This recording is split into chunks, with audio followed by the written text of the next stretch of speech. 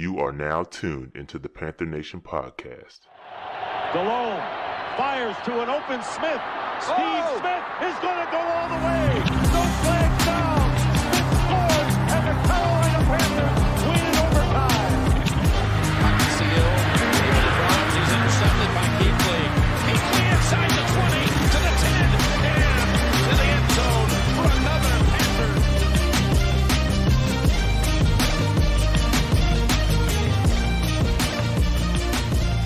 Welcome to the Panther Nation podcast. And here are your hosts, Rashad Beard and David Rose. Hi, y'all like that? Y'all like that? That little new look? Got rid of the old track. A little new vibrations. What's popping with the people? Let me turn myself up. Hold on, Dave. I think I'm a little low.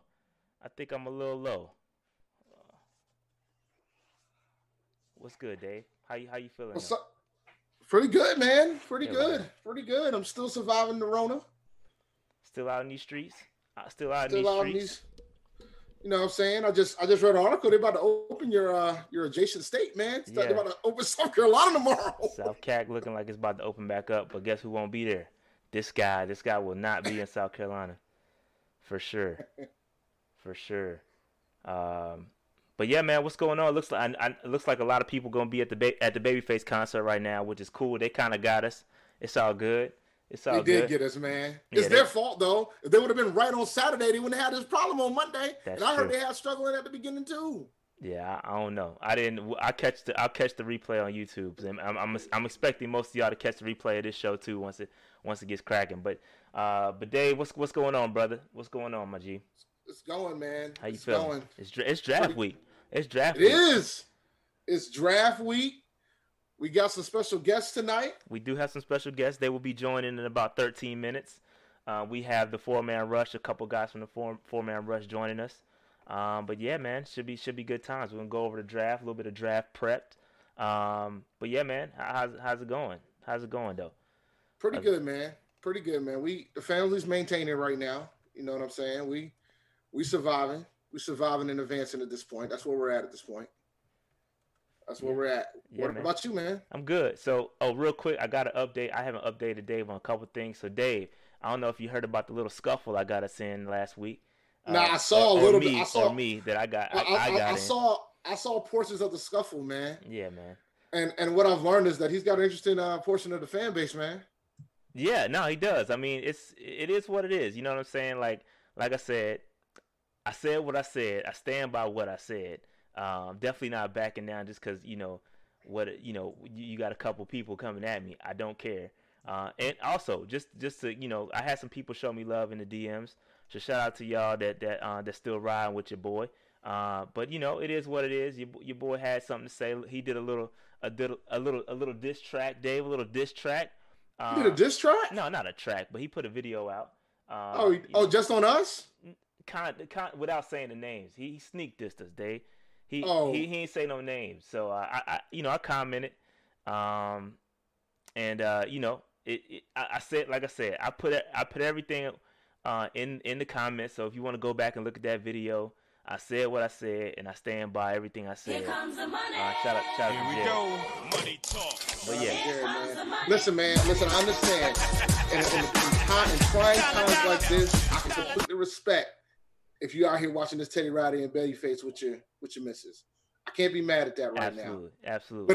But it's still on them for dropping this ball on Saturday. I'm out here trying to live stream, watch this joint, looking forward to it. And Teddy Riley out here trying to do this 5-piece band with the DJ and backup dancer, and it didn't work out. I snuck in there for a minute before the show started the song. That Teddy learned his lesson. It was just him. Cool. It was just him, and it was Babyface. Cool. And that was it. All right. I hope you... No, I'm cool. I'm cool. Panthers guy, FSU. I'm cool with your boy. I have no beef. No. Again, I'm not gonna get up here and beef with nobody. First of all, I know what real beef is, and I'm too old for that. Okay. But at the end of the day, we have mutual viewership. Okay. He got way more followers than us, and I said that he got a lot of followers. He does things a little bit different, which is cool. I never got up here and said, oh, the way you do things is bad. What I said was, you need to be careful where you get your information and stop spreading fake news, which is what he's done on a couple occasions. That's all I said. You know, he came at us and said, you know, he's out here saving lives and, you know, doing all this other stuff, and that's cool. That's cool, bro. But keep it real with your people. Don't sell yourself out for clickbait. And that's what I said on the joint. And I stand by what I said.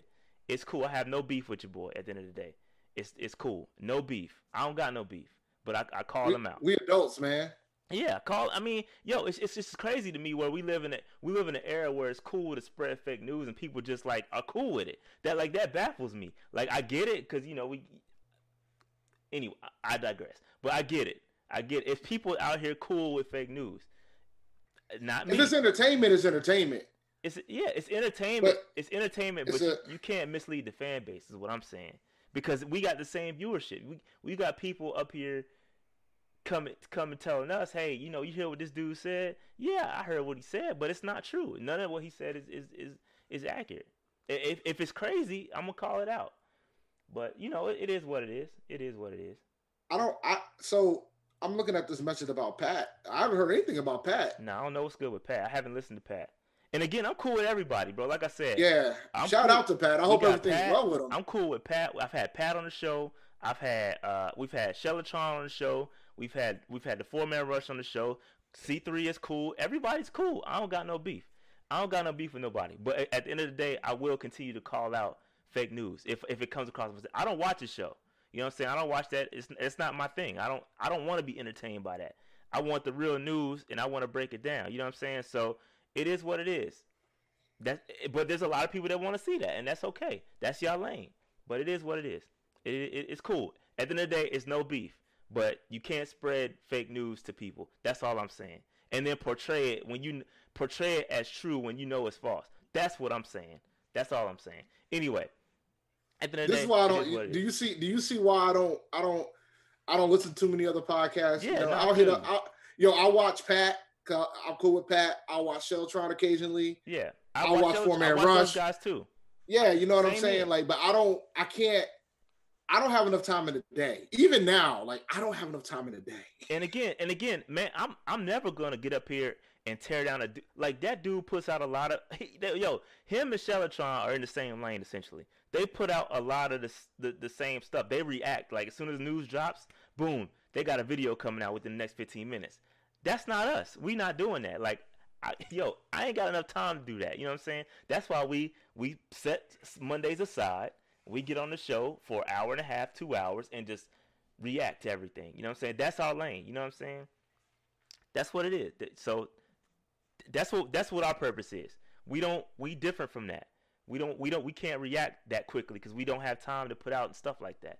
So it is what it is. We put out one show every week, and if it's some breaking news, we'll get out there and try to react. But them dudes put out like so much content, you're gonna have a lot of viewers when you're putting out that much content. That's the nature of what people want to see nowadays. But anyway, Dave, I want to get off of that because I did want to tell you. I haven't told you this yet, Dave, because I had to do last night the Derrick Brown documentary. So we were supposed. It didn't happen, Dave. It didn't happen. Oh. It did not happen. So I was approached by a production company that wanted to use some of my audio from the film session videos that I do to be featured in a Derrick Brown documentary. We had agreed on pricing, and I think it debuted. It's supposed to debut today. We had agreed on pricing, but I guess they made some sweeping changes that happened last night. Ended up removing the audio that they wanted to purchase from me. So I guess something may have happened with the budget, but it didn't happen. But anyway, the dude from the production company is real cool. He hit me up. He apologized and said, if we have any future videos or any future documentaries, he's going to hit us up and because that's what he does is sports content. So again, it was supposed to happen, but it did not happen. Here we go. Money talk. Here comes the money. But I don't But yeah, care to it was supposed to happen. It did not happen. But it just goes to show you, like, yo, it just goes to my point I was saying earlier. Like, yo, this is the content we put out. You know what I'm saying? You don't gotta say fake news to get recognized. You know what I'm saying? Like, yo, we were about to be in a documentary, didn't happen. No, but it is what it is. It's cool. Like, they were gonna use about 20 seconds of my film session video. Didn't happen, but it's all good. Other opportunities will arise. Trust me. But anyway, that was dope. Dave, before Four Man Rush joined us, I did want to circle back around to a couple things that happened. Christian McCaffrey's contract numbers dropped, and are you happy or sad? So just let me before I say that, I would have I was incorrect in the way I broke it down. I was about $2 million off from last week. Last week I said it was going to be about 10, like 10.9 million or something like that on a yearly average. It came out to be about a little under 13. So go ahead, Dave. I saw that it was going to be like a 6-year, 75 mil. Yeah, type of ordeal. Yeah, so I just to be transparent, I was a little off in my projections last week. So these are the exact numbers that Christian McCaffrey's contract is about. And I don't, again, it's a lot of money, man. It's a lot of money for a running back. I'm not a fan of the deal. I'm just gonna be honest. Especially if we go out and use the guy the same way we've been using him. I'm not a fan. He's got to be utilized more as a wide receiver to make that happen, to make the deal a little bit more favorable in my eyes. But at the end of the day, it is what it is. I'm not going to cry over spilled milk. I don't like the deal, but it is what it is. All right. So, Dave, you got any thoughts on this? We got an out after 3 years, which in essence is his prime, right?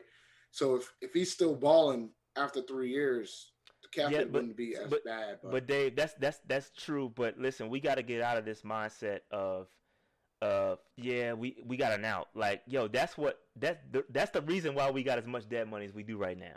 When you're building a franchise, you cannot get contracts wrong. You can't get them wrong like that. But the thing is, did they get it wrong? Because you got to remember, the only way this looks like it's wrong is if they change coaches next year or change coaches within the next 2 years. Like, this is on Matt Rule too. Like, let's not get it twisted.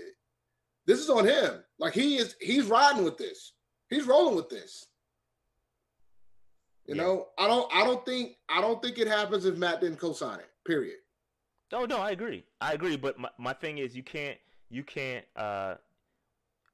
rely on that out. We got a out, because I've seen a lot of that. Oh no, because you see that out is going to come in handy if we got to fire Matt Rule, and then the next guy decides we ain't going to pay this man as much money.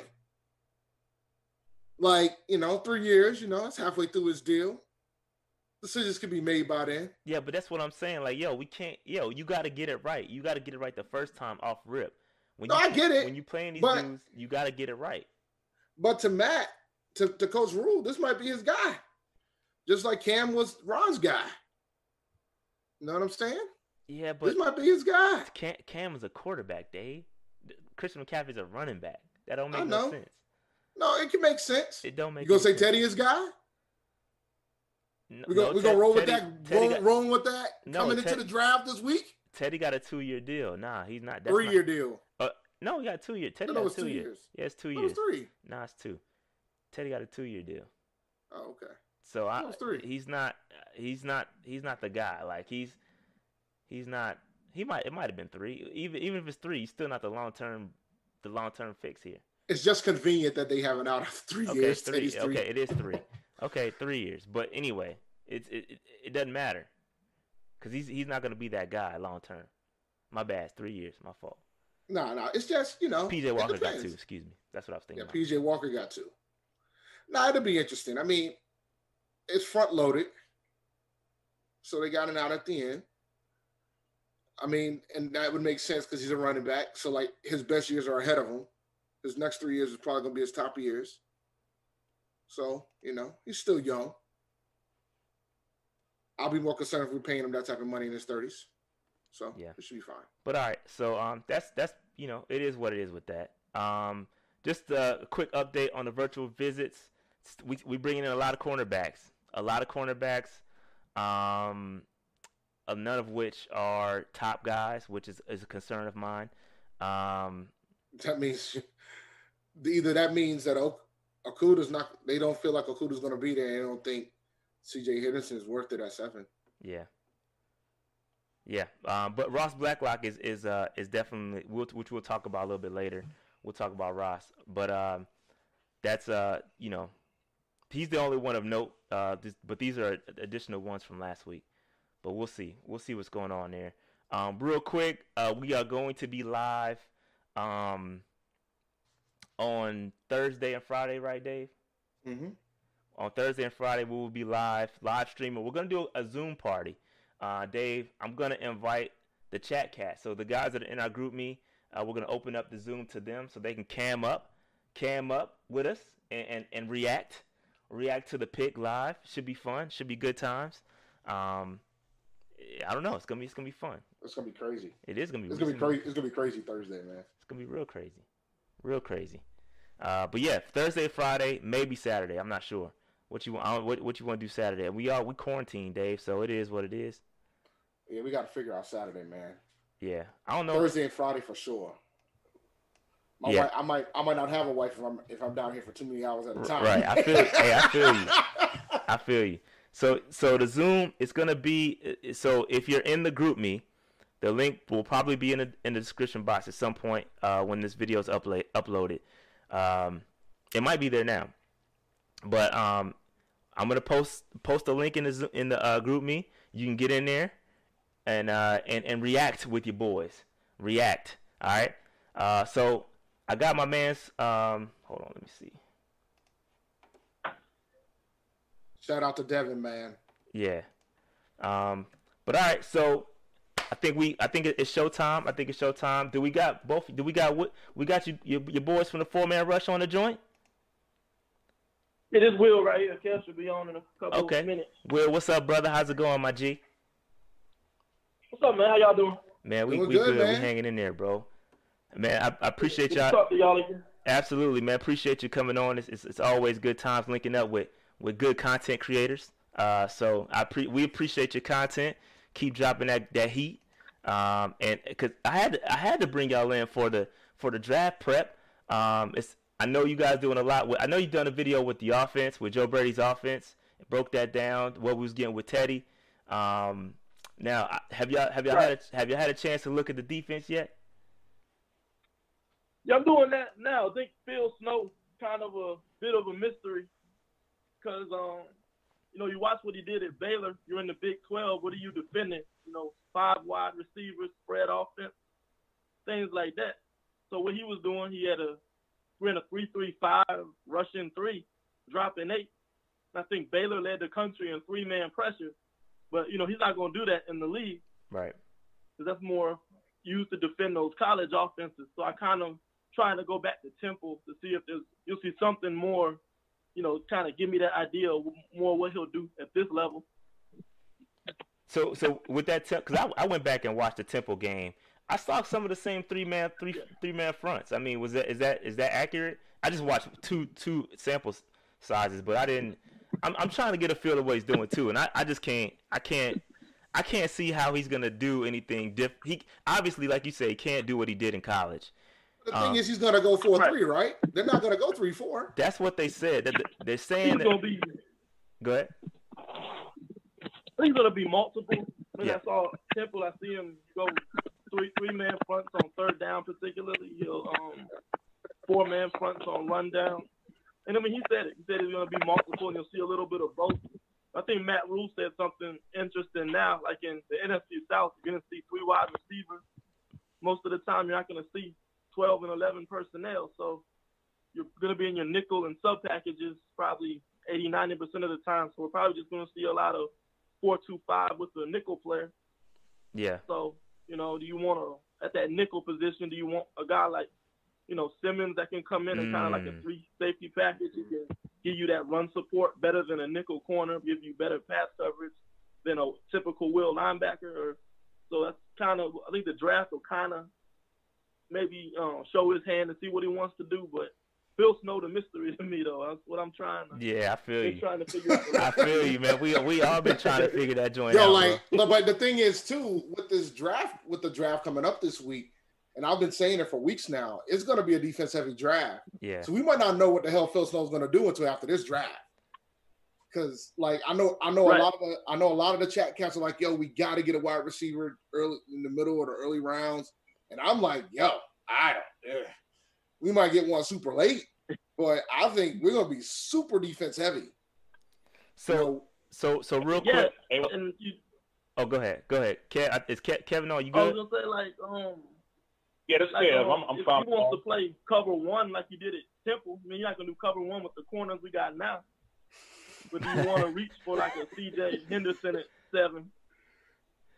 And if they take C.J. at 7, that'll dictate you. They want to play a lot of man coverage. You just didn't think that he was gonna be there if they traded back. So I think what they do at 7 will kind of show a lot. Yeah. Yep. Kev, what's good? So we got Kevin in the building now. What's good, Kev? Hey, what's up? Sorry I'm late. My shift ends at 9, and I had a call at 8:59, so I was running late. So. No worries, brother. No worries at all. man. It's all good, man. So real quick, while you guys probably won't be able to see this, but I have a heat map essentially of our defense, and it kind of identifies the gaps. Like right now, we got Dante Jackson on the outside, and I've got temporarily Cole Luke there on the outside, and I've got them based on colors. Like so, Trey Boston is a dark green, Kewan Short's a dark green, Brian Burns is a little bit lighter, and then we've got on the inside we've got Zach Kerr, and we've got Stephen Weatherly. They're a little yellow. So the heat. What I'm trying to do with the heat map is trying to identify the gaps in our defense. So and I think you said this a little bit earlier. And I want to know, and I apologize. I didn't give you guys this question in advance. But I want to know, you hinted to it a little bit. I want to know where, because I really think if Simmons is there at 7, That's the pick. do you have to take him? And my question is, what do you do with him at that point? Right. Well, let's stay with the topic of Simmons because I think I'm leaning towards Derek Brown, but we'll get to that later. Yes. But with Simmons, I think I think he's a safety.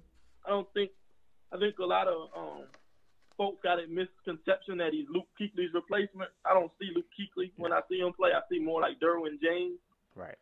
I think you'll have Whitehead and Shaq still as your starting linebackers, and Simmons kind of like your big nickel. So it'll be like at that big nickel, he's kind of like a hybrid safety and hybrid linebacker, which fits his skill set perfectly. Do you trust him out in coverage against the slot receiver? That might be an issue. I mean, I would think he'd cover tight ends and backs pretty well, but I wouldn't leave him on an island with like Calvin Ridley. I think you still have to go sub-package in that case, maybe roll him back to safety or something like that. So, I mean, it'll be interesting. I think you kind of saw it with Shaq to a lesser degree. He doesn't have the athleticism as Simmons, but he played that big nickel. Right. I think Simmons has the athleticism to kind of actually get away with that. So you can stay in a 4-3/big nickel package with Trey Boston, the new guy we got, Burris, and Simmons as kind of your 3 safeties and work with it that way. And I think that's kind of the role I kind of envision him in. Yeah, so I think the concern with Simmons, and a lot of people are putting it in the chat right now, the concern with Simmons is not Simmons' ability, right? It's more so, do we trust Phil Snow to utilize him properly? Because if you look at it, the Panthers have the perfect opportunity because Simmons is difficult when you have a system already in place. Like you've got a long-running system. It's difficult to grab a Simmons and then try to put Simmons and force him into a singular role, right? Or put him at a linebacker or put him at a safety. The Panthers are in a situation where we're starting from scratch. So you could essentially build around Simmons, but I don't know. I don't know what Phil Snow's going to do because listen, Simmons is a great player. The only downside with Simmons is that is he good enough? He plays so many positions, right? He does so much, but it's like he hasn't refined.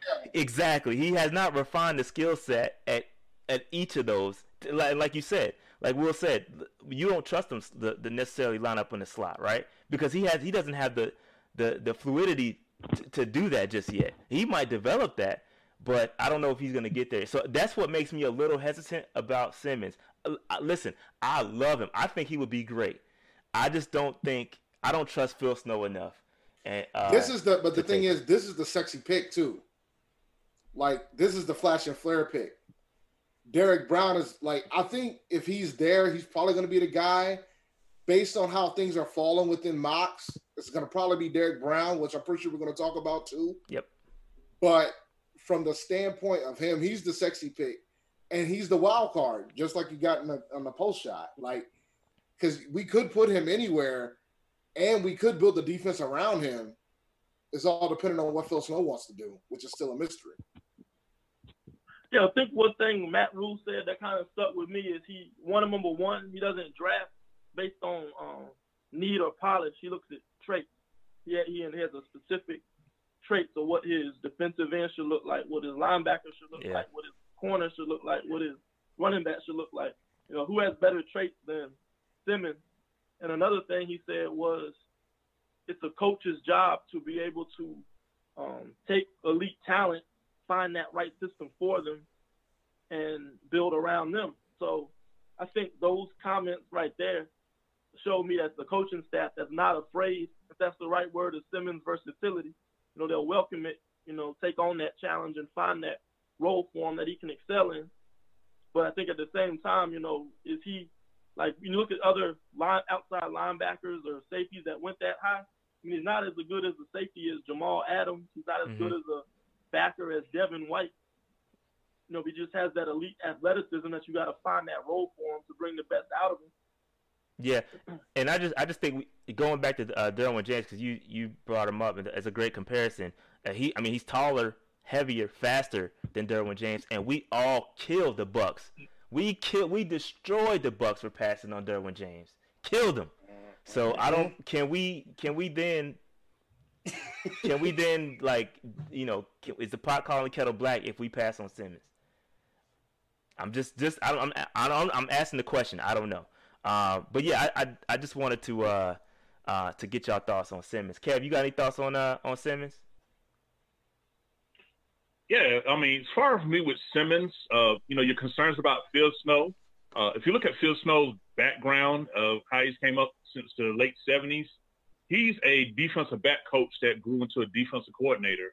So he, in his resume, everywhere he went, his secondary units were either top 5 or top 10 overall. So just based off his experiences, looking at his background, I mean, with his first job back in 1976, you know, as a defensive back coach at Berkeley High School, to moving up to Boise State, to University of California, Arizona State. I mean, his units, particularly secondary, were always strong. So if we were to get our hands on a Simmons and, you know, have him rotating around in our secondary, I think Phil Snow would actually be the right guy to be able to utilize that. Interesting.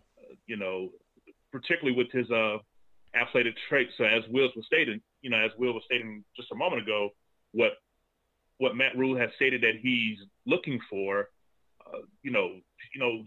Simmons hits all the checks, you know, on that as far as his abilities.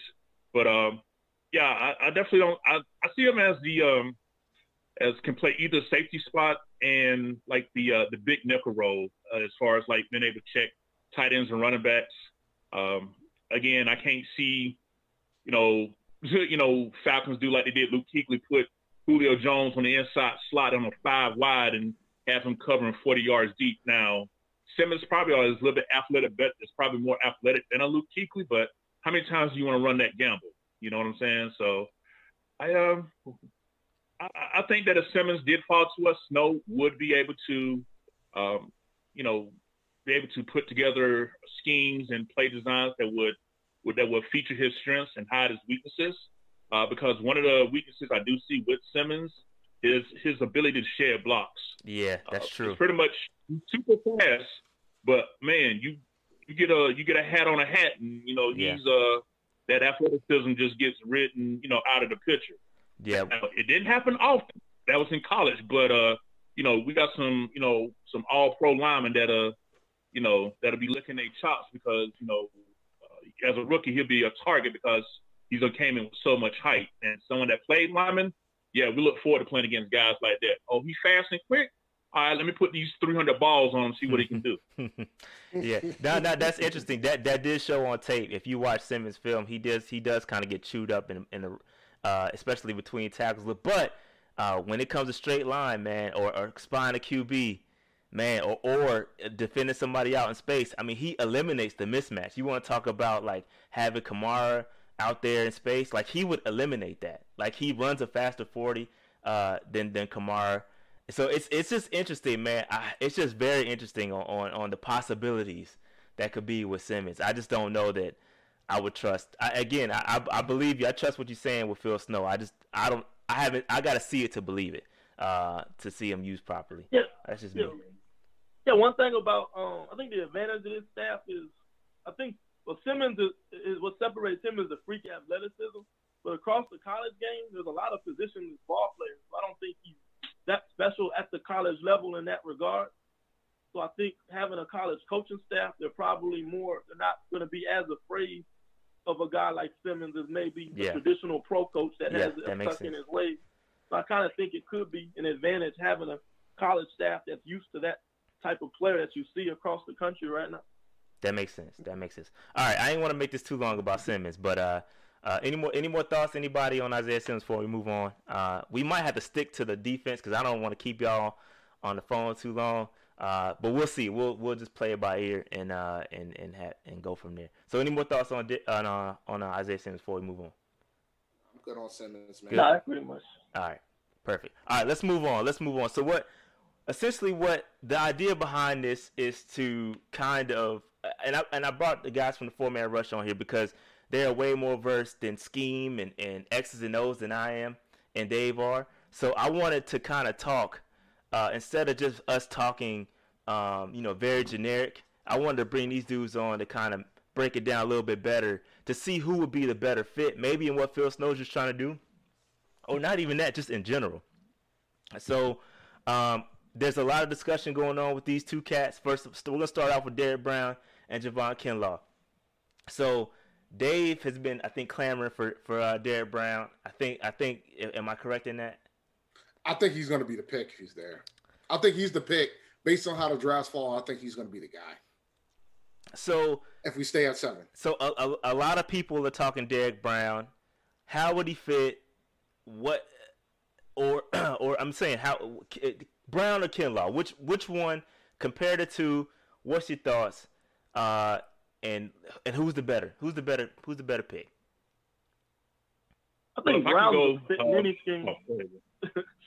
I mean, he can play like Brown to me is the third best player in this draft. I think that's tough. Chase Young, Joe Burrow, and Derrick Brown's right there, number 3. I think that highly of him. Sheesh. I mean, we watched this guy play, just how dominant he was against. I mean, LSU game, that was crazy how he was manhandling. He was offensive linemen that are going to get their names called all throughout this weekend coming up. I mean, Alabama game. I mean, he was. They say he was held in check, but I mean, he was still effective drawing double teams and freeing up teammates. But the last series, the way he just took over and won that game for him, he almost single-handedly won that Florida Gators game. Plays he was able to make. I just think he just was so dominant on that interior. And I don't even think we've even touched the tip of the iceberg and what he can be able to do. Right. I think he was just so powerful and was able to win with bull rushes that he doesn't need to dip into his toolbox to do these other things. I mean, he showed glimpses of being able to use his hands. I mean, working with Kawan Short, he's probably got the best hand technique out of any. I'd go toe-to-toe with any defensive tackle in the league. I mean, that's a good guy to work next to and learn from. I think his foot quickness on tape shows way better than what his cone time was. And I just think the cone times across the league were kind of low. I mean, Jerry Jeudy had a bad cone time, and you can't convince me that he has poor agility. Right. So I just think if Derrick Brown, the top 3 player, which I have him, falls to 7, you just absolutely have to take that guy. He can play 0 technique, 1 technique, 3, 5. If you want to run a 30 front, I mean, he's going to draw double teams. I mean, giving Kawan Short one-on-one pass rush situations. I mean, imagine what it'll do for somebody like Brian Burns, Weatherly and Haynes and those guys. He's going to protect Shaq, who's probably undersized at that Mike position anyway. So I just think he's I'll say he's the pick with the highest floor. And I think, if he can up that pass rush ability, his ceiling is unlimited as well. So I just think, I think Brown, to me, I know a lot of people have him and Kinlaw close, but I don't see it that way. I love Kinlaw as a player as well, but to me, Brown is just in that upper echelon of top-tier talent in this draft. Yeah, I think the thing I can't get with Brown at 3. I got him. I got Okudah at 3. I'm a Okudah fan. I think I've expressed that on Twitter a lot. I love Jeffrey Okudah. But I've been diving a little bit more into the analytics aspect, and I've been leveraging Pro Football Focus for that. And it's very interesting. They actually have Kinlaw above Derrick Brown in their ranking specifically because of the pass rush. They're saying that Derrick Brown's pass, and I think you kind of alluded to this, that he hasn't quite tapped into that ability yet. Like if he taps into that pass rush ability, it changes the game completely for Derrick Brown. But because Javon Kinlaw has that pass rush, and he's displayed it, I think that's what they value pass rush over run stopping from Pro Football Focus standpoint. Kev, you got any thoughts on Kinlaw versus Brown? Oh, my fault. Go ahead, Will. No, go ahead, Kev.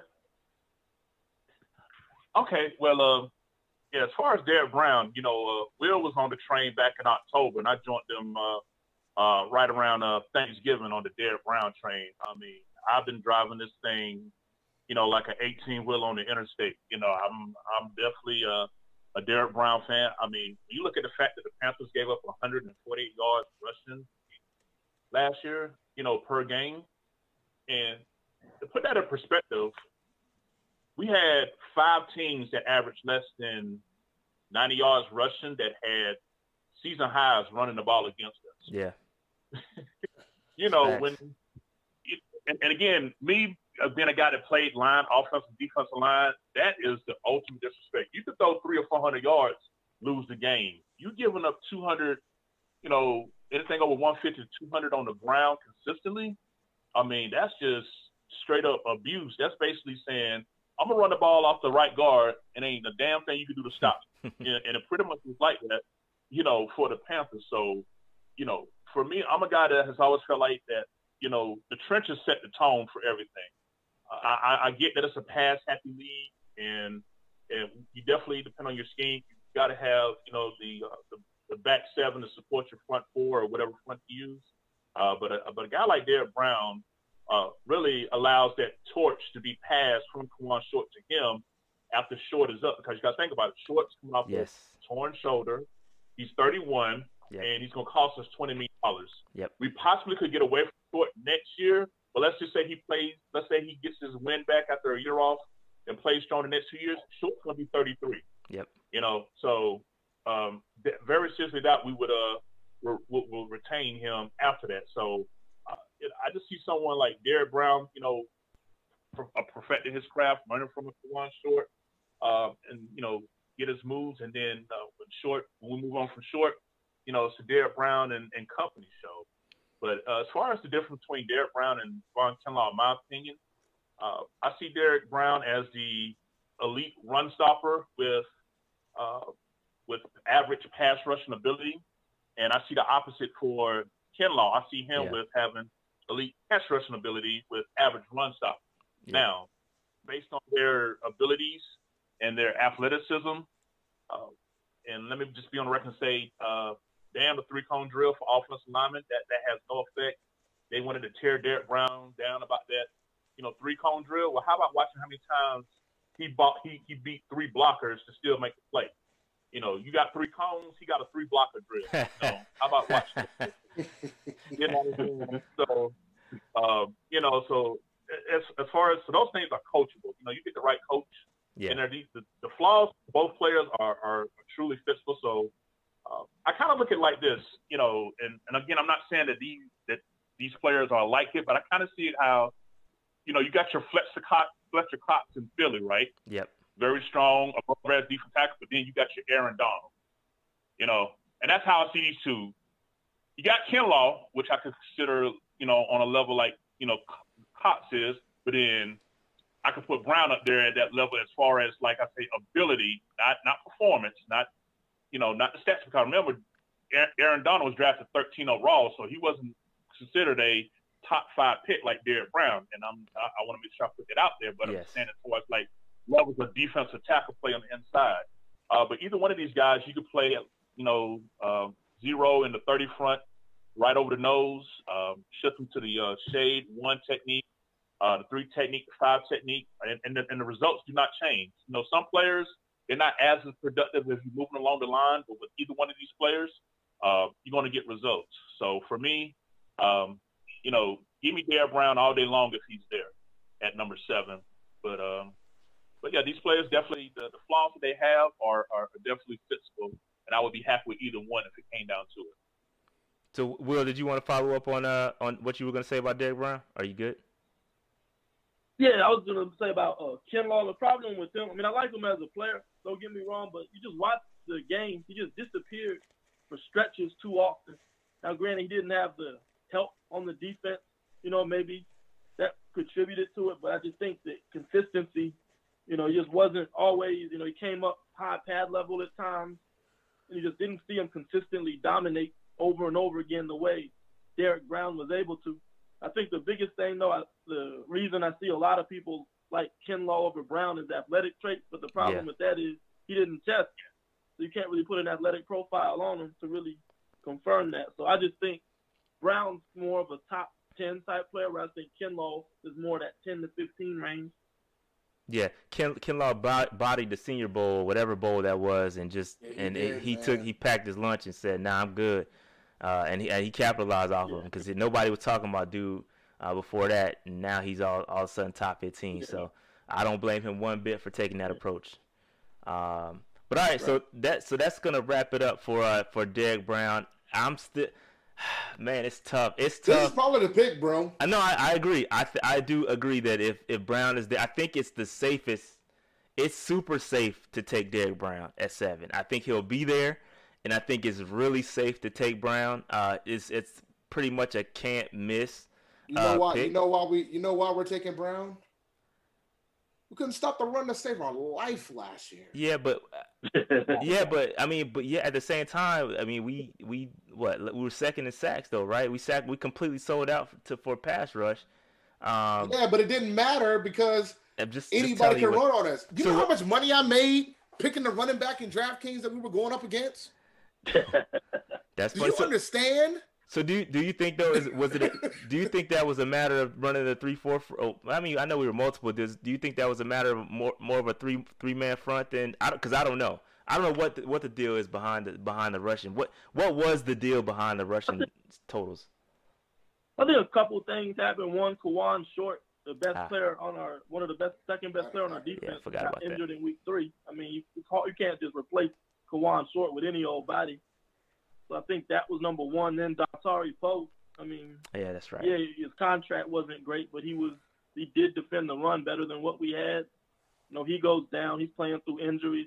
Gerald McCoy, he's a pass rusher. He's not going to take on double teams and do that dirty work. So I just think you ended up, because of injuries, you had 4 guys on the line that wanted to get to the passer. They didn't want to do that dirty work and take on double teams and try to, free up his teammates to help them be able to fill their gaps. And then it compounds because now Luke Kuechly can't trust the tackles to do their jobs and control their gaps. So he's in a position where he has to guess plays. So now teams are using this misdirection to take Luke out of the play, get him sniffing one way. And I think that's what San Francisco did. They said, let's change our terminology and use all of this motions and shifts and just confuse Luke and take him out of the play. And all these running lanes were just opening up. So I just think all of that compound. And then on the back end, the safeties I just think couldn't prevent those 8-yard runs from becoming 25-yard runs, taking poor angles and not making tackles. He just had errors on all 3 levels that just made it, a mess. Yeah, no, that's. Yeah, Go ahead, Kev. Just something I want to throw in real quick. I heard you guys when I was waiting to get in was talking about, this whole thing, was it 30 front, 40 front? You got to realize the 30 front that's used today, it's still a one gap responsibility per se. Now, the traditional 30 front, you have your zero technique, right over, squared up helmet to helmet with the center, Mm-hmm. and then you have what is called like your full eye technique, where you're head up on the guard, and the job is to occupy blockers and let your linebackers penetrate. But nowadays, the different 30 fronts, they're shifting. You got the what they call the 33 look, and Will did a great video breakdown on this heading until last season about the 3-4 and the different techniques that's lined up. And what it's the fact that if players are not doing the responsibilities for the front, because we had 4-3 guys trying to run 3-4 philosophies, and then we just got all blowed up and exposed. That's pretty much what it came down to. We didn't have the bodies. Even if healthy, we would have did better, but it still just didn't have the bodies to run the type of hybrid it is. Now the players that we're talking about in the draft, these are all hybrid defensive linemen that can play all along the front. We was talking about Kinlaw and Brown, with some other guys that we decided to go into a little bit deeper. We can bring up as well that we studied at the 4-man rush, but there's multiple guys that can make plays, whether inside or outside along the line, and that's what you need if you're going to be a multiple front. But overall, it was just the fact that you was writing about we were second in sacks, but when you dig deeper into the numbers, we were 29th in sacks on third down. So when we needed them sacks, we were coming up short. I mean, how many times was it we had them in 3rd and long, 3rd and 15? Oh man, we about to get off the field. Cornerbacks playing 10 yards off, and they do a slant or in route, and they picking up first downs. Yeah. They had 4 or 5 seconds back there. So not getting the sacks on third down is really kind of negates the fact that we were second in sacks. Because if you get them on first or second, but still giving up a first down, how effective is it? That's where you got to look beyond the sexiness of the stats and really see connected to see how effective are those sacks when they come. Right. That makes sense. No, I agree. That makes sense. All right, let's move on to some guys that may let's assume we don't get Derek Brown or Kinlaw in the first. Let's check out Ross Blacklock and Neville Gallimore. These are some guys that can get a little bit later, maybe 2nd, 3rd round. Not sure kind of where you would take these dudes. Have you guys looked into these two guys to see what they could potentially offer? Yeah, I've been a fan of Neville Gallimore for a while. I mean, he's not the greatest in run support, but man, for his size, his feet, he's active. He's got a motor. He hand technique. He's just a well-rounded pass rushing defensive tackle, and he's fun to watch. I mean, you see him hustling, making plays 10, 15 yards down the field. He's nonstop. He can't be blocked. He does a good job with stunts coming around, and I think that Baylor game, he was just so disruptive that whole game. So, I mean, I would love to be able to get a Gallimore at pick 38. I think he might actually be there. I think he's maybe a late first, mid second. I think from that 20 to 40 part of your board is really not much difference between each. So I think he's going to be in there somewhere.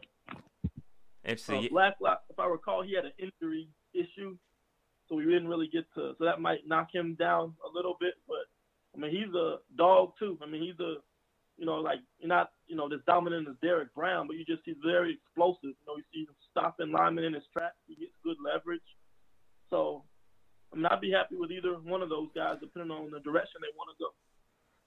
One thing about Blacklock I was reading is that I think TCU runs a lot of stunts up front, so it was kind of difficult to kind of see how he graded up, just because there was so much going on that created pressure. So I don't know much about Ross. I haven't watched him play much, but that should be interesting. Dave, you got any thoughts on these two cats? Nah, I'm good on both of these guys. I don't watch nearly as much college as everybody else here. Yeah. Yeah. So, Kev, you got any thoughts? Yeah, just something real quick. Since we was talking about pressure, while I was working from home, I took a screenshot earlier. Highest pressure percentage at the nose tackle position in 2019. Number 1 was Neville Gallimore, 13.1%. Number 2, Javon Kinlaw at 12%. And perceived notion that he's not really a pass rusher, Derek Brown was 5th at 11.3%. So, when it comes to applying pressure, 3 of the guys that we discussed are we're top 5 in the country, when it comes to when lining up at the either 0 technique or the 1 technique and, getting to the quarterback. Because as in our division with pocket passers like Drew Brees, sit right there in the middle, you need that pressure right up the gut and to affect and get them quarterbacks off. So, guys, just to give you some numbers behind that. But as far as Ross Blacklock, definitely he's a guy that has size, length, power, flexibility.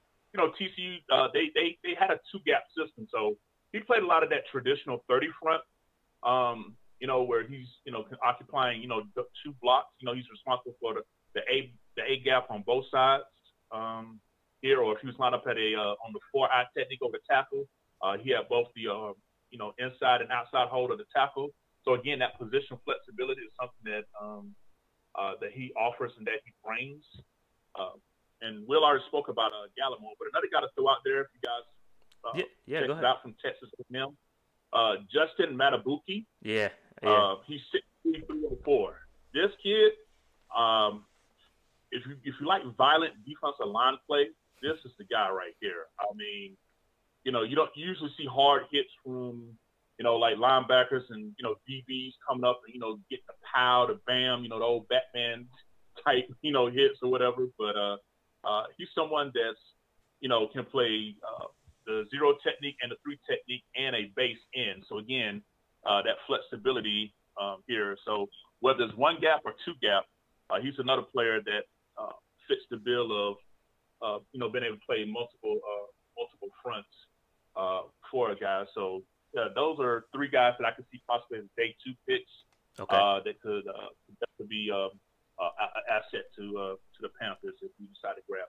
Gotcha. So I know Dave said he's kind of on board with it being a defensive lead. Would you double dip right here? Would you take a Derrick Brown and then turn around and take a Neville Gallimore in the second? Or is that, I guess, I know it's all hypothetical. I'm just saying, would you, if that happened and it fell that way, would you do that? Me personally, I'd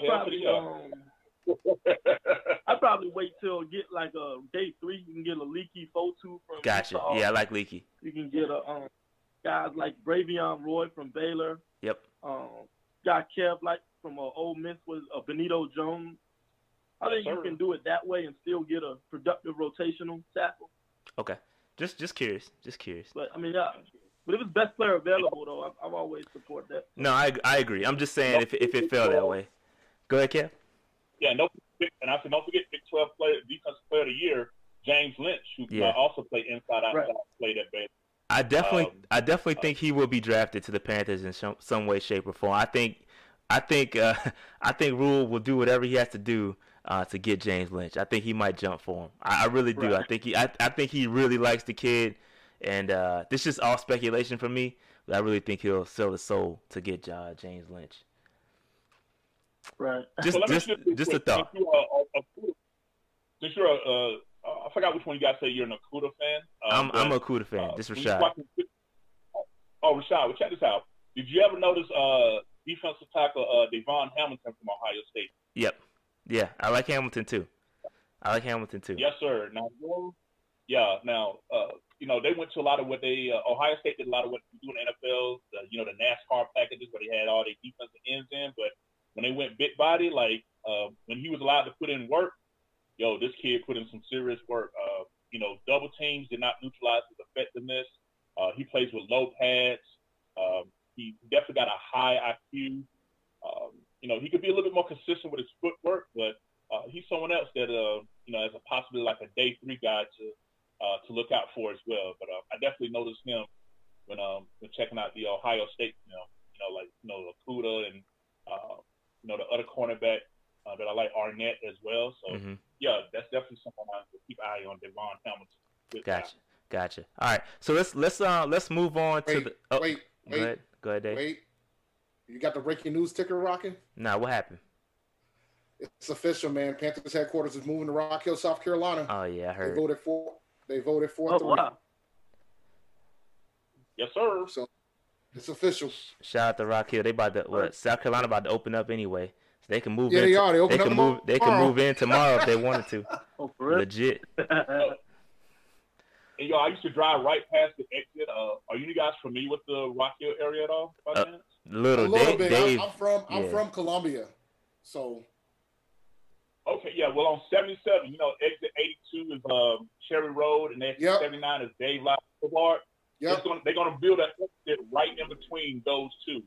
It's like that wooded area, like if you're heading north from Columbia to Charlotte. Mm-hmm. Once you pass Dave Lyle Boulevard off to your left, it's going to be all that land over there is going to be developed. So it's either going to be like exit 80 or 81. That's where it's going to be. So all of that's going to be the complex. I'm excited. I think it's a great location and everything. Nice.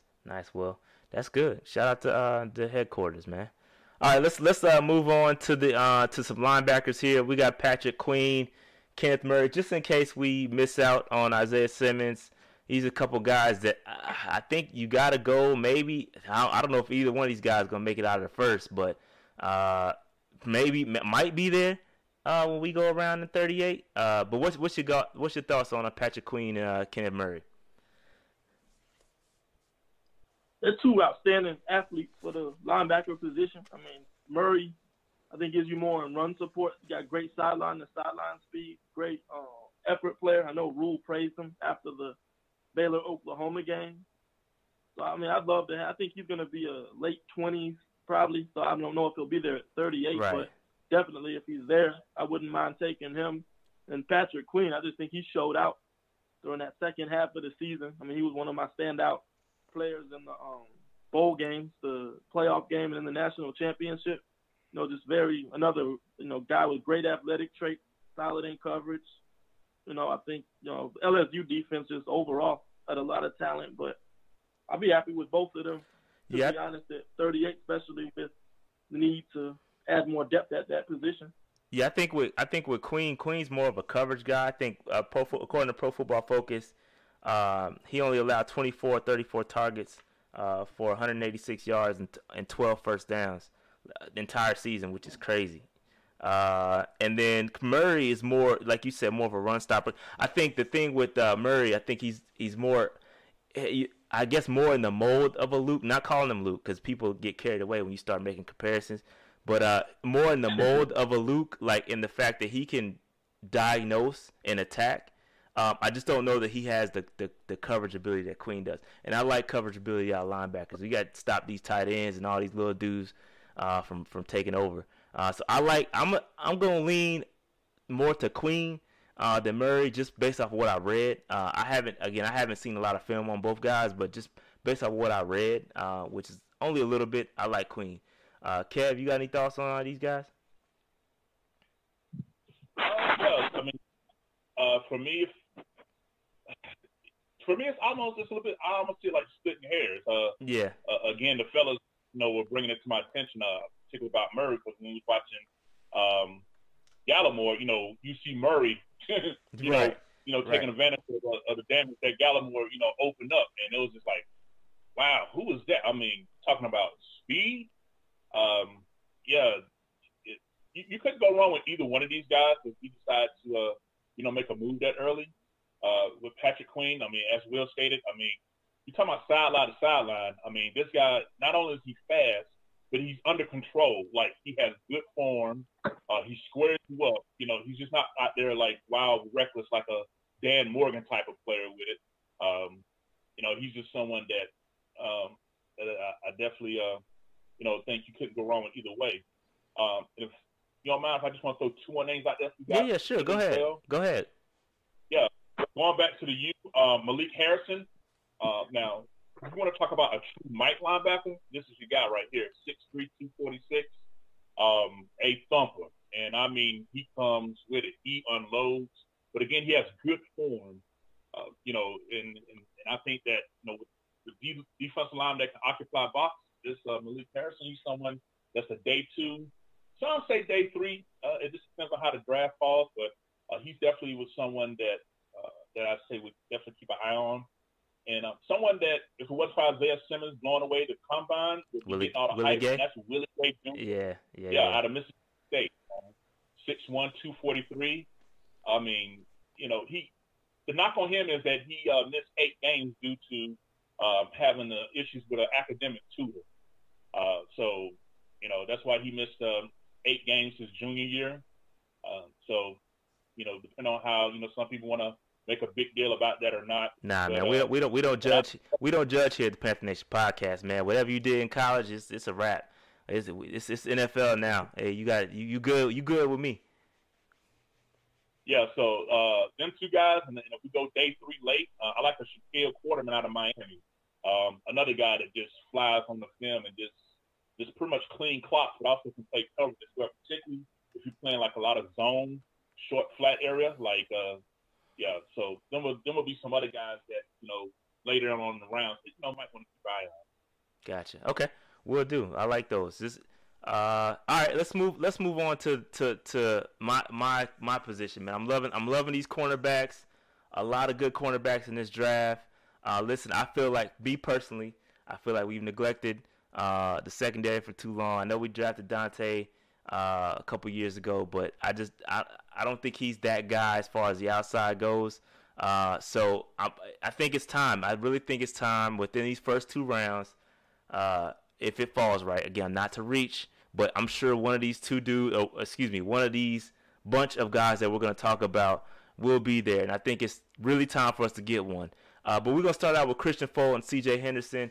Both of these guys can play man-to-man. They can pretty much play zone. I left Okudah out of this just because he's elite. I think he doesn't need to be compared to anybody, just like I left Simmons out.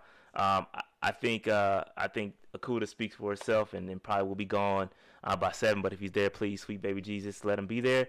Let's take Okudah. But Christian Fulton, C.J. Henderson. Any thoughts on these 2 guys? Yeah, I think before I guess Matt Miller. Before you jump into that, I'm sorry. Before you jump into that, my bad. What are your thoughts on the cornerback position? Period. Before we get into breaking down guys, what are your thoughts on the cornerback position? Period. Like, do you think we should address it? Like, what are your thoughts? I don't think you can win in the NFL if you can't play man-to-man coverage. And I think we've been trying to mask a bad secondary for years. That's why we've been so zone-heavy, playing a lot of cover 3 quarters coverage, Tampa 2 type defenses, and putting our linebackers in tough situations. So, I mean, if Phil Snow comes in and wants to play more cover 1 man-to-man coverage, then I think he needs to invest properly in the position. Assuming there could be a situation where Brown, Okudah, and Simmons are off the board. I mean, I have no problems taking a C.J. Henderson at 7. I just think we will get to that in a minute, but I just think you have to make that investment in that position to play more man coverage, and especially with Carolina. I mean, we play in the NFC South. Look what we got to face every year. You got Michael Thomas, Emmanuel Sanders now, Mike Evans, Chris Godwin, Julio Jones, Calvin Ridley, and then they're just building those receiving corps throughout the NFC South. So we got to be able to have guys that can cover people and match up. So I do think it's an important position that needs to be addressed early, day 1, day 2 type early in this draft. I'm with you. So what do you think about the letting Bradbury walk?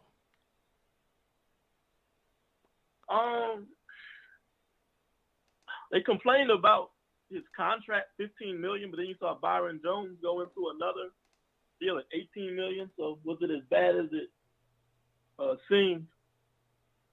But I just think he was a little too inconsistent for me to want to make that kind of commitment. Yeah, I'm with you. To him. I mean, he's solid in coverage, but I mean, he did well in spots in man coverage, but the Panthers are a zone team. We all know that. They just didn't let him play press that much to be able to give up that kind of money for him. And then the ball skills, he'd be there in coverage, but, he's not able to get his head around, locate the football, and make a play. So he's still giving up big plays occasionally. So I just think it's a little too inconsistent for my liking to be able to make that kind of commitment to him. Gotcha. So I agree 100%.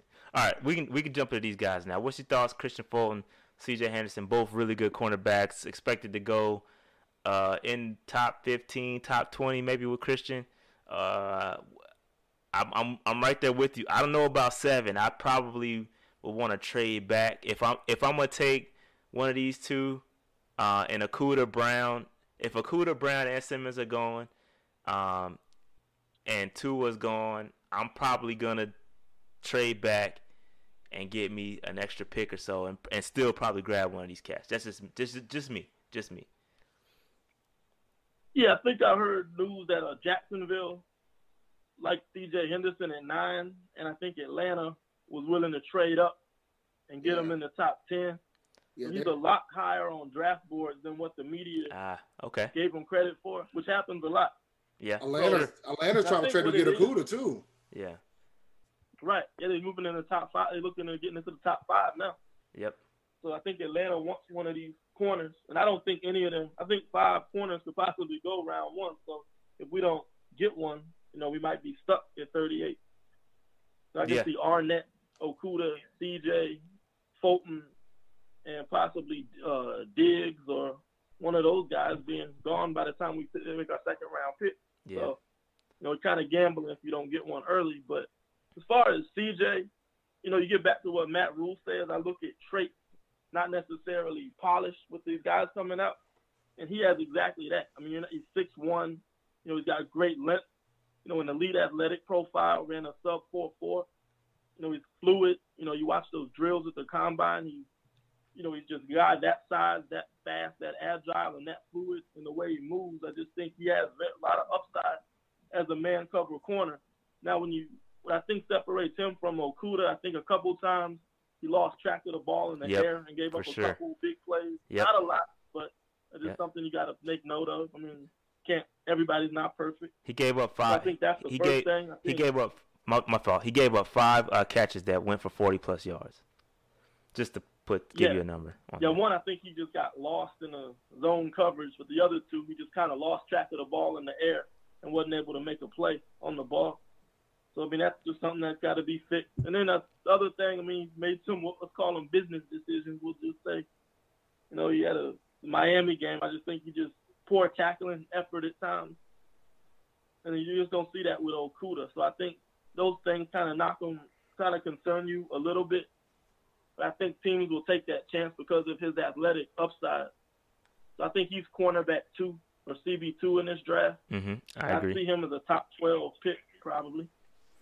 Christian Fulton I like as well. I mean, he plays a lot of man coverage at LSU. I thought he made some great plays actually in that cover 2, sitting in the flat, baiting the quarterback, reading his eyes. He's able to make some great plays doing that. He got a little grabby at times. I think in the first couple games, he had a couple pass interference calls and non-calls. He did also, like CJ, had a few times where he was unable to, locate the ball. And I think he gives up a little bit more separation on those in-breaking and out-breaking routes than CJ. I think and he doesn't have that athletic upside. So I think that's what's going to make CJ a top 12 versus Fulton a top 20. So I think both of them, if you can get one of those 3 guys, though, I think it's a W. Yeah. For Carolina, because I think we desperately need somebody to help at that position. Yeah, with Fulton, he has a career completion percentage allowed against him of 43%, which is kind of crazy. It's damn near 50-50. You got to get your mind right when you throwing towards Fulton. So it's pretty good. Kev, you got any thoughts on either of these 2 guys or the cornerback position in general? I know you're a trench man, but I had to evolve. Like I think guys like Will Harris and Vince Holmes and Jadarius McCoy, who are been our college scout guys that really helped bring it along. Real quick, since we're talking about cornerback, I just got an update on my phone. Y'all familiar with AJ Green out of Oklahoma State? Yep. His father just passed away. Oh man, that sucks. Yeah, he just posted on his Twitter. I just got the alert. I just I was talking about it just now, and I just pulled it up, and he just lost his pops, man. He's he was actually, if y'all remember that picture, he was the one running that drill at Oklahoma State's day when Hurney was kind of looking like nonchalant. Yeah. Yeah. That was actually AJ Green right there. So rest in peace to his pops, and I know that's gonna that's gonna have an effect, but I hope he can get through it. Prayers for that man. Someone like myself who lost my father early too. I know how that is, so I definitely hope he bounce back. But as far as those two players go, nothing really extra I can add. I don't want to regurgitate. I mean, really can't miss with either one of those players.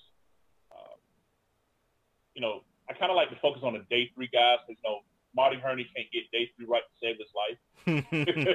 That's a fact. That is a fact.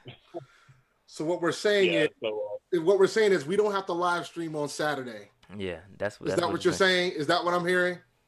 We're just gonna do Thursday, Friday, and just check know out. that Hurney's not gonna get Hurney go on auto draft. Yeah, that's funny. That's funny. Auto draft on after round one. That's funny.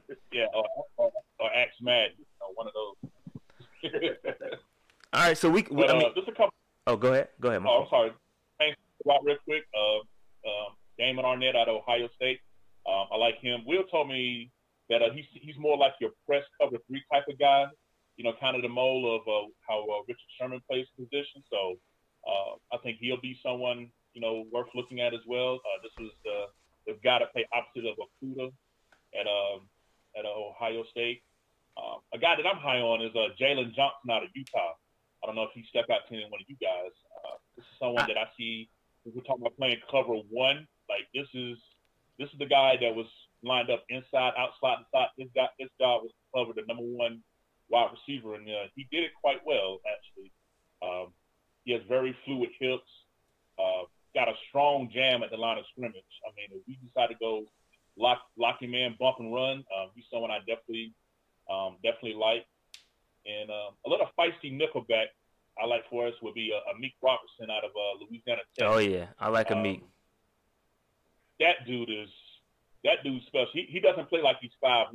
You watch him on film, he has no fear. He's right up there with him. He high points the ball well. He makes plays. He gets his hand on the ball. I know some people be like, "Oh man, he's only 5'9". He's too short." Like seriously, that's what we do now. We just But anyway. Yeah. But yeah, he's someone that I like, and another guy to think about. Rule recruited him to Temple actually before he left. Harrison Hand. This is a day 2 guy.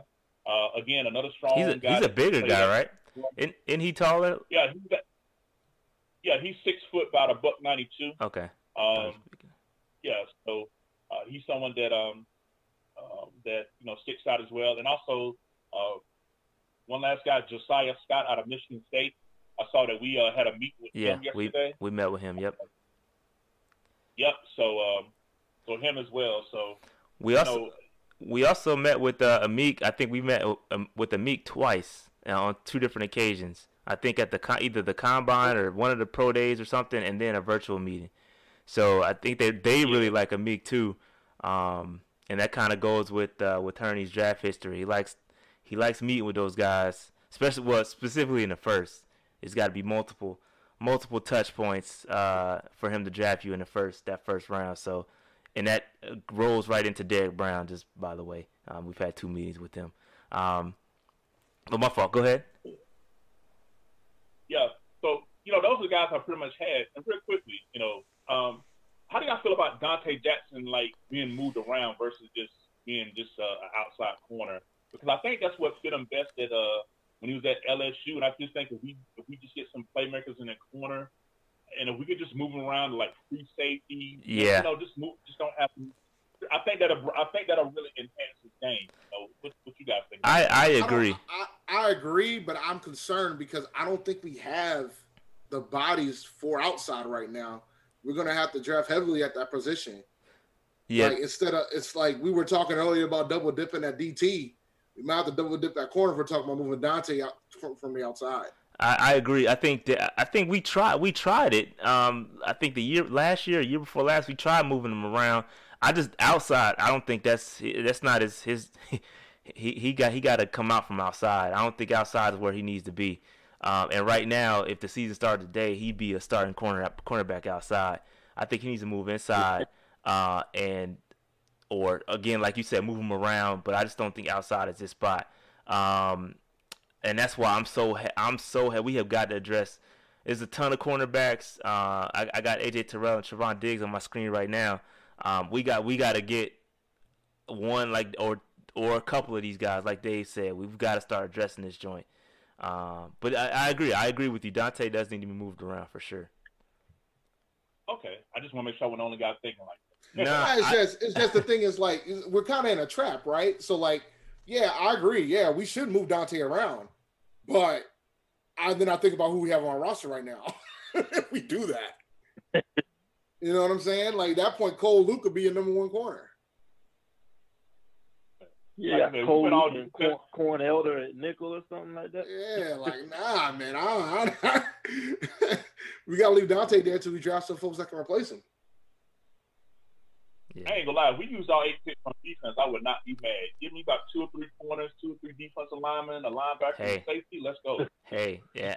I tell you what, that chat ain't gonna be happy because they all want a receiver. Man. It really might. I do think we need. Can we just sprinkle one receiver in there? Because I think we need to grab one of these guys.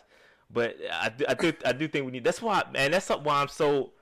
Because listen, at the end of the day, we're not gonna fix all our issues in this draft. Like, there's not one player that's gonna fix our problems this year, and we're gonna be a playoff team.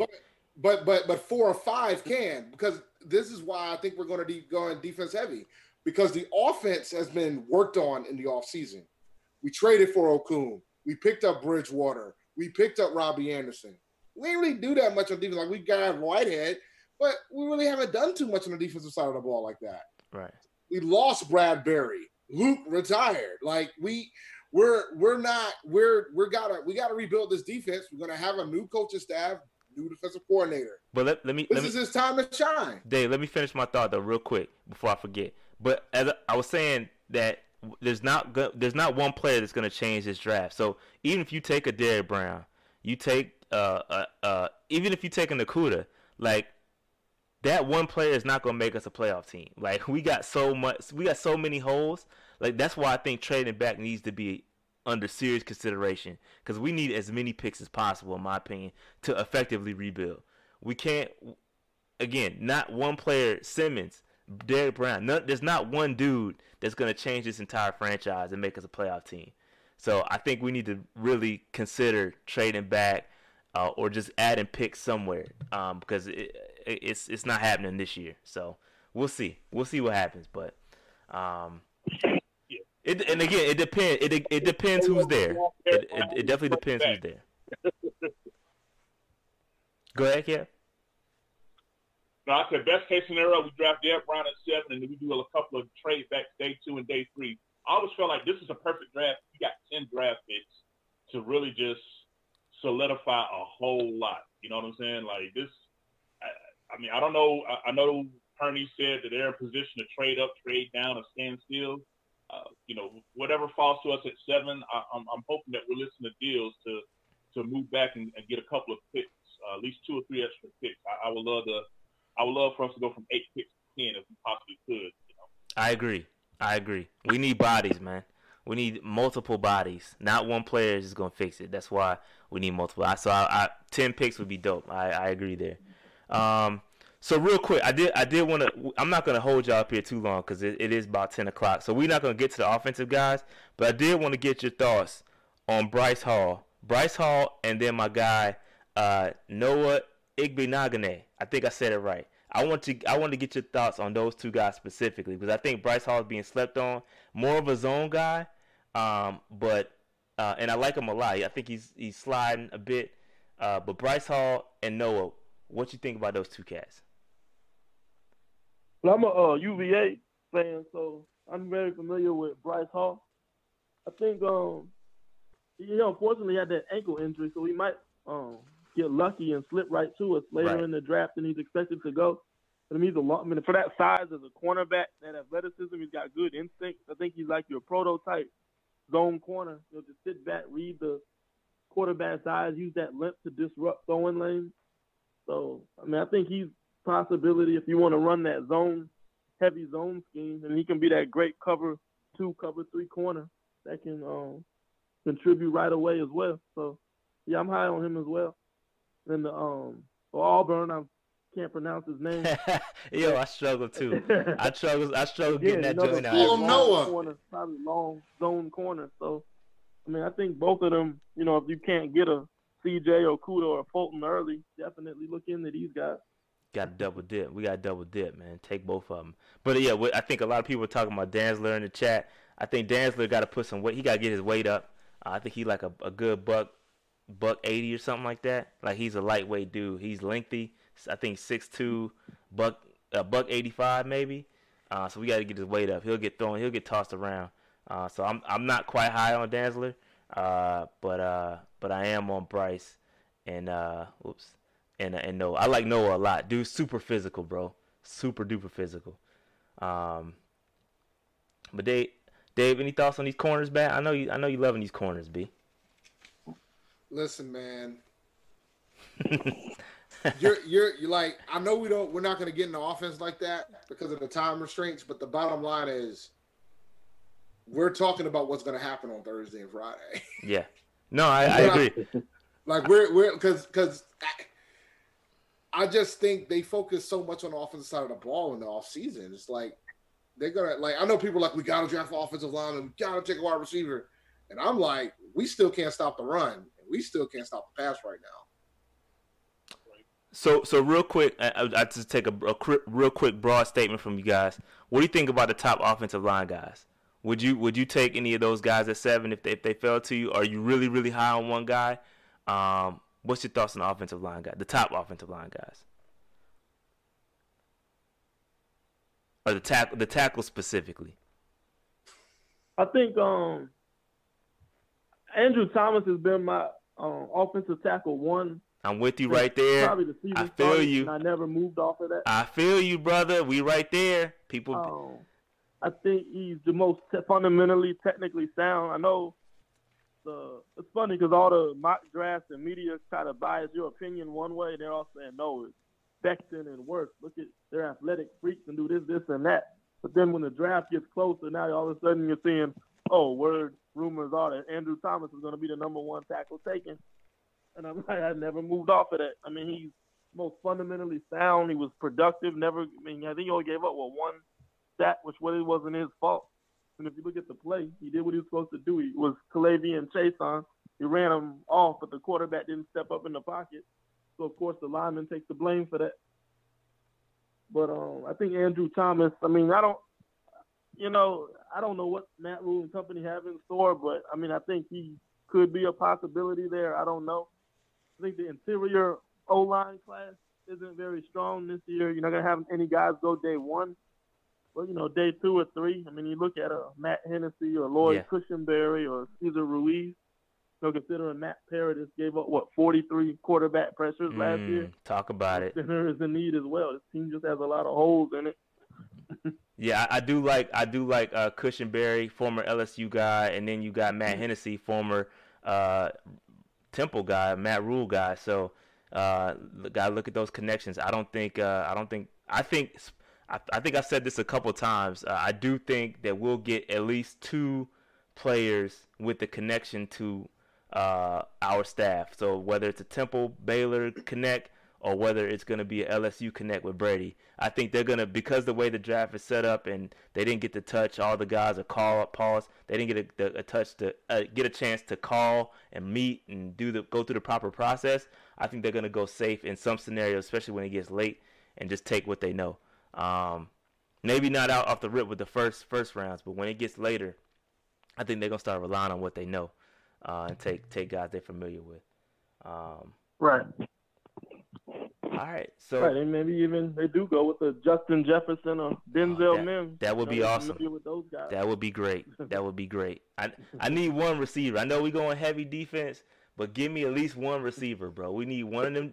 It's super deep. Wide receiver is super deep. We need at least one of them cats. And if you can go, we're gonna mess around and draft 2 offensive players, and then the first 2 weeks of the season, you're gonna be screaming about the fact that we can't stop the run, we can't stop the pass, we can't stop a soul. Bro, I'm not. But hey, Hey Teddy Dave. can sling it. Hey Dave. Hey Dave. I ain't gonna be stressing about nothing, bro, because my expectations are super low for next year. I ain't gonna be stressing, bro. It is what it is. As far whatever happens next year happens, bro. I'm not about to get up here on this podcast and start screaming and complaining about stuff. It just is what it is at this point. So We pulled some upsets in the beginning. You'll come around. yeah, we sir. might get one or two. You'll come around. I mean, it just it's the NFL, man. It is, but my It's the NFL. expectations are I mean, super low. you just never know. You don't know. You never know. Look, the Miami Dolphins tried to tank last year. What happened? Man. They were one of the best teams in the league to close the year. They won 5 of their last however many games and had one of the best records in the league through, I think, November and December.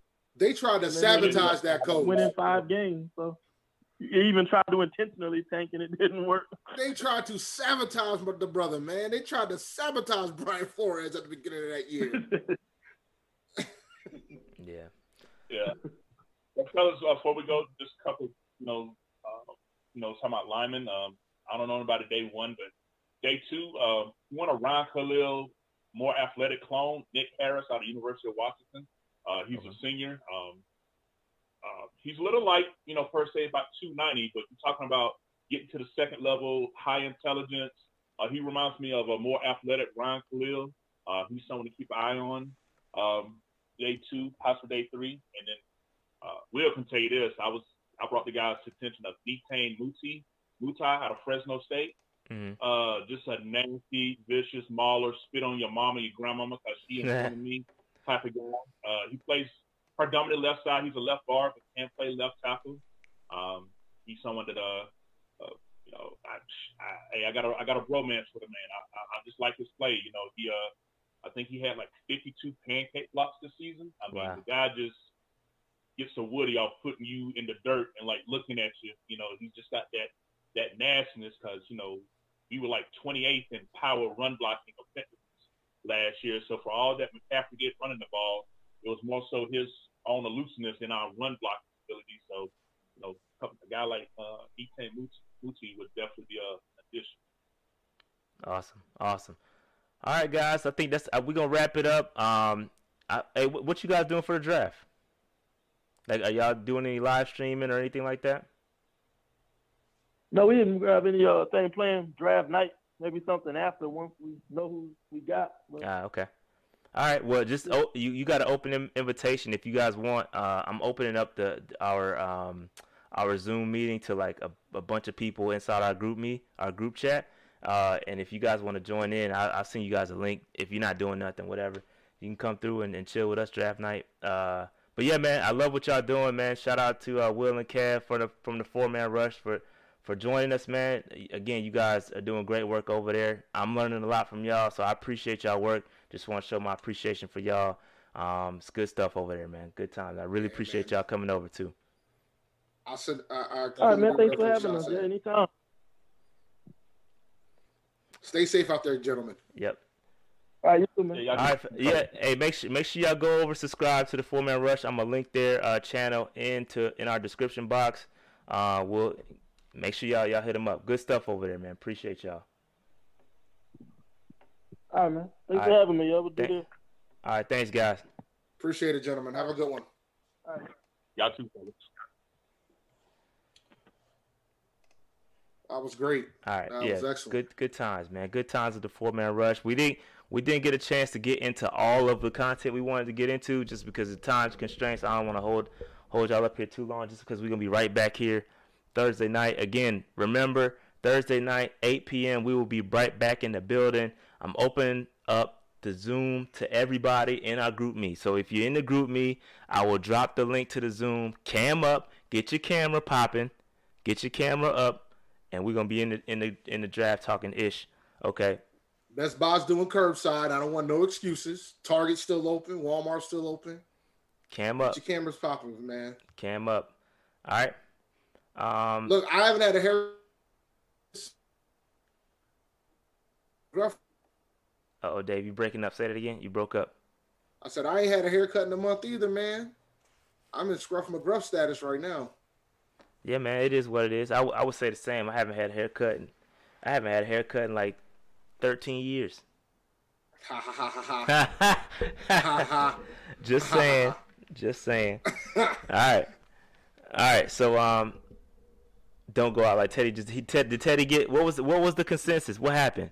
What happened with Teddy? I heard that Teddy was winning it pretty good, but the technical difficulties is getting with him. And I guess Fonte got a funny nickname for Babyface. He called that man Shady Face because the shade that he's throwing at him, you have to eat song he had. The comments, yeah, Babyface comments was crazy. I don't know if it's slick dissing or if he's doing it intentionally or it's just his. Yo, man, Fonte was like, I like the explosions. Shady Face strikes again. Oh wow, that's crazy. I gotta check that out. His iPad died, man, during the battle. Damn. Man, you ain't gonna charge your joint up? You ain't gonna plug it up and just have it charged? I gotta check out the replay, bro. I'll check out the replay tomorrow. Yeah, I heard that Teddy brought him to work. Based on the comment I was watching, saw it on Twitter. It's like Teddy brought the goods. Yeah, he had to after last week. He owed it to the people. Yeah. But it's all right, man. I'll catch the replay. All right, Thursday night, man. Cam up. My chat cat. Shout out to the chat cats in the group me. Y'all will have access to the Zoom. The drinks will be flowing. We're gonna have the beer count for Dave. Dave. I gotta find some beer, man. I'm almost out. Dave definitely gonna go on a beer run. I know you're gonna be ready, Dave. Don't go out like that, Dave. You gotta have the beer count, Dave. We've had the beer count for the past 3-4 drafts. But you know what we didn't have the last 3 or 4 drafts? A new coach? The Rona. Oh, that's true. That's true. The Rona was not. The Rona was not. Man, I was in Target. I was in Target earlier today. Man, Caston had a mask on. Folks think there's nothing wrong. I'm like, I'm getting worried about this. Yeah, nah, man. I don't have to go into work. Nah, I'm at the crib. I don't know when they gonna open back up. I'll find out tomorrow at my team meeting. When they gonna open work back up. It's crazy. I'm working from home. So your building's not open at all? No, we can't. No, it's open for like select people. Like I'm IT, so we'll be the last people to go back in. Yeah, man. Yeah, Marcus, that's bad. Like we're in our building, we're kicking folks out if they ain't got their mask on. We ain't playing, man. Because, I mean, there's a lot of companies that's had folks that had COVID-19. So I'm not. Yeah, that's wild, man. I'm not. Rhode Island's a hot spot now, so I'm good. Super crazy, bro. I'm good. Super crazy. But they're in the middle of everything. I mean, they're next to Connecticut. They're next to Massachusetts. They have a bunch of New Yorkers that got houses in Rhode Island. Like, they're in the middle of the whole thing. I'm good. They went up in cases today, too. I'm good. Yeah, nah, F that, dog. They can keep that. I mean, if I got to come in, I'll go in, but... Yeah, there's talks that they're thinking about closing the grocery stores up here. Nah, you can't close the grocery stores, B. Well, just to make it curbside only. Like, because the people aren't going to listen. They're going to force their hand and they're going to pretty much say, all right, well, curbside only. So if you ain't good with the internet, man, you in trouble. Yeah, man. And, like in my city, they signed an executive order. Like, if you don't have a mask on when you go into public places, the stores can kick you out of the store. They can tell you got to leave. And I think they want to fine people, so we'll see. That's wild, man. No bueno. No bueno. All right. So Dave, we're gonna close this thing out. You got your thoughts out? Man, again, remember, 8 p.m. Thursday is draft week. We finally got some live sports to ingest and be grateful that we have. It's gonna be comedy, you know that, right? It is, man, but we gotta take it for what it is. Let me tell you something. These cats, like, we're about to find out how old the NFL truly is, because these cats ain't about this Wi-Fi life. Nah. They're see. not. Oh my goodness, it's gonna be hilarious to watch. It is gonna be bad. But all right, let's get up out of here, Dave. Let me run this outro. You won't be able to hear it, but listening to the Panther Nation podcast hosted by Rashad and David. If you enjoyed this episode, be sure to subscribe so you are notified when new episodes are posted.